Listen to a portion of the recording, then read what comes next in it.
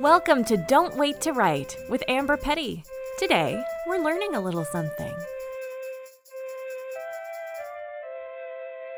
So first of all, thank you to everybody listening in Denmark.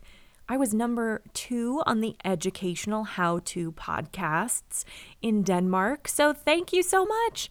If you are listening in Denmark, please email me. I'm so thrilled. And once again, I am thrilled for anybody listening to this, no matter where you live. But Denmark just popped right up to the top of those charts, so I had to say hello. These next few Fridays are going to be part of a perfectionism series where I will be talking about ways to get through different pieces of perfectionism. Will it remove perfectionism? No, because I'm not made of magic, unfortunately, but these little things can really help. So one thing I want to stress for all of this is if you are a perfectionist, you've probably been one your whole life, and some of these little tips can just seem pointless, honestly, but I found through doing them myself and seeing students use them that they do make a real difference over time. So give it a try, give it a listen, and as always, let me know what you think. I'm always happy for feedback from people from Denmark or anywhere. You can email me at amber@amberpetty.com. Today, we're going to be talking about using your why or using your spite. You may have heard this before of come back to your why. Why do you want to do something? Now, sometimes this doesn't matter. Why do I want this job? Because I want money and to be able to live. Thank you. There's my why. But when you go into creative tasks where you're writing or sending out pitches or starting a newsletter or doing that kind of risky stuff that can make you feel bad, make you feel like an imposter, or you shouldn't be doing it, or you're sharing too much, all of that stuff. To get through that stuff, it can be helpful to think of your why. Why are you doing this? What happens if you don't do it? Why do you want to push through getting rejections from editors or getting weird emails from people who tell you to not use the word shitty so much? Writing is hard, so thinking about why you want to do it in the first place can be very helpful. Now, your why could be that you know this is something you've wanted to do your whole life and you know you need to commit to trying. It could be because you want to reach a certain type of person and make them feel less alone, that you want to help other people, or that you want to make money. That's a good why sometimes. It's a good why a lot of the time, really. But those are some examples of that. Maybe you're doing it for your family or to set a good example for people. Now, as a perfectionist, sometimes this why doesn't help me. Part of it is because my why either still feels vague no matter how specific I make it, or it feels far away. So if I'm starting a newsletter because I want to grow an audience and my why is to reach all these people, well, that's still going to be a long way off when I get started.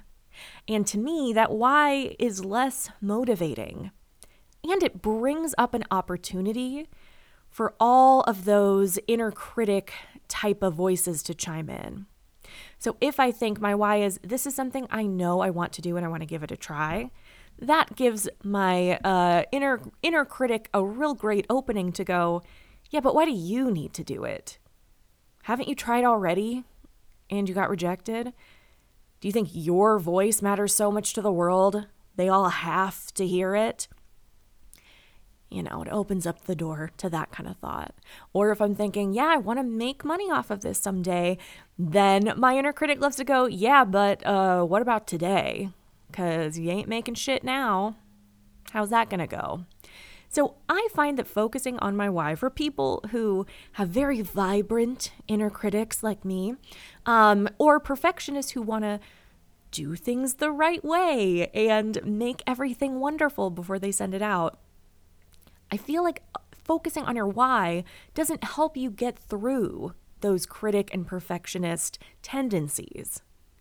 But here's what works for me sometimes. I focus on my spite. It can seem strange to focus on being spiteful, but I have started way more projects because I went, what the fuck? They made something and I'm sitting here questioning myself. All right, I gotta hit the keyboard. I have honestly done that many times and it works for me. And now the reason why I don't think it's bad is because I'm not harboring resentment against whoever inspired me in the first place. It just reminds me, hey, look at all this stuff out there. If they are doing it without a single question, why am I sitting here making myself miserable? I need to start. So I'm going to give you an example of a spiteful motivator I've had in my life. So this is a real story. When I was in college, my roommates had a party at our apartment, and there were a bunch of different people there. A guy comes in who I had some class with, but didn't know him very well. He strides right up to me and holds out his hand and says, "Hey, my name's Tim, John Proctor from the Crucible." At the time, my college, Hunter College, was doing the Crucible and he played the lead. So he was very happy to introduce himself as the lead of Hunter College's production of the Crucible. In fact, he made sure that everybody knew he was playing John Proctor from the Crucible. And once again, let me reiterate, this was not on Broadway, wasn't even off Broadway. It was at Hunter College, which is not the Yale School of Drama. It is a public city school in New York, which is very affordable and pretty good, by the way, but its theater program is of no note.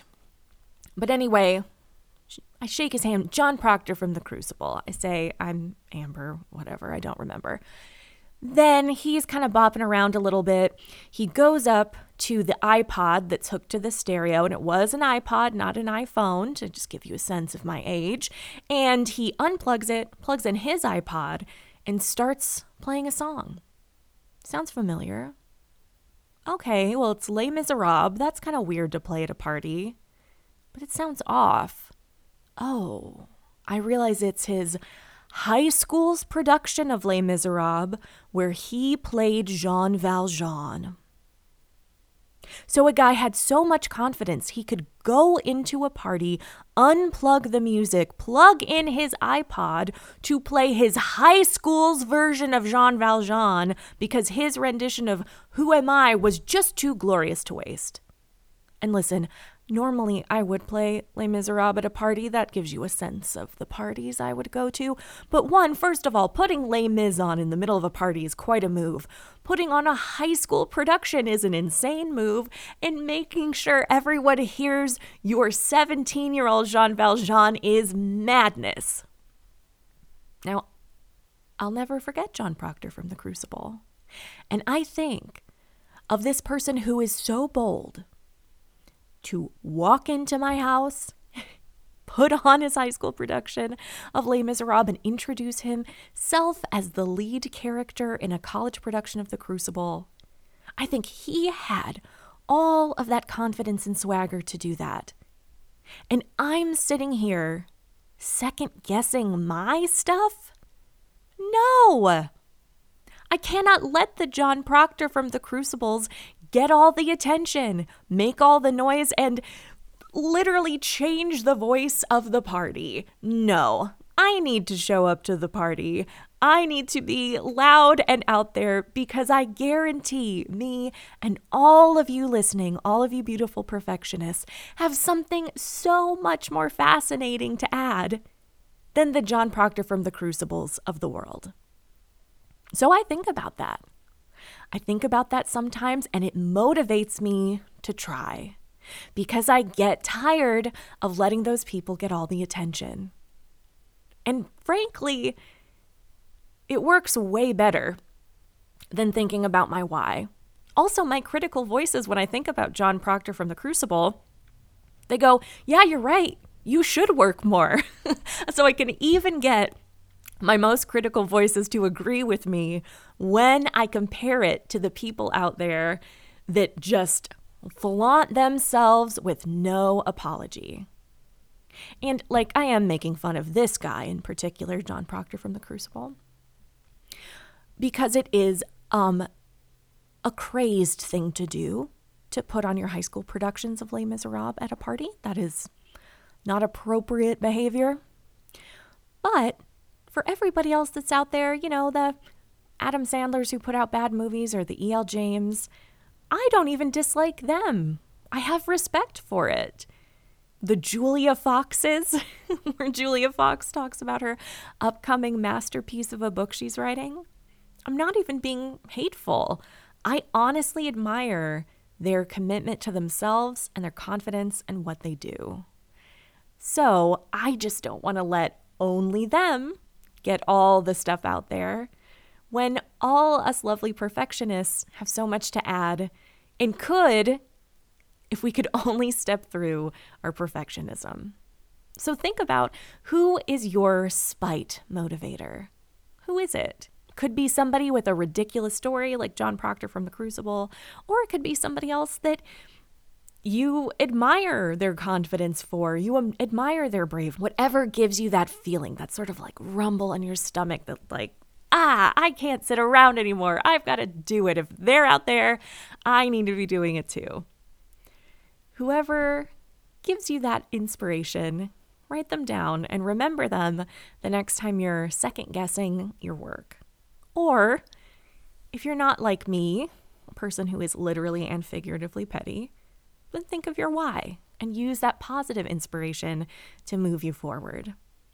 But thinking of either one, whichever one works for you, it just helps break through some of those principal layers of perfectionism. That you remember that putting something out there is more important than it being ideal, and that there are people putting things out there that are far below the standard you would hold for yourself, and they're doing fine.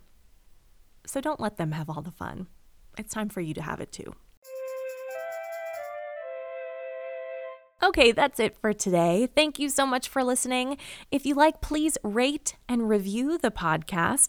Leave a 5-star review. You'll feel so great about it, and it's like a Christmas gift. A Christmas gift that's completely free and only takes moments. Thanks again for listening, and I can't wait to see what you write.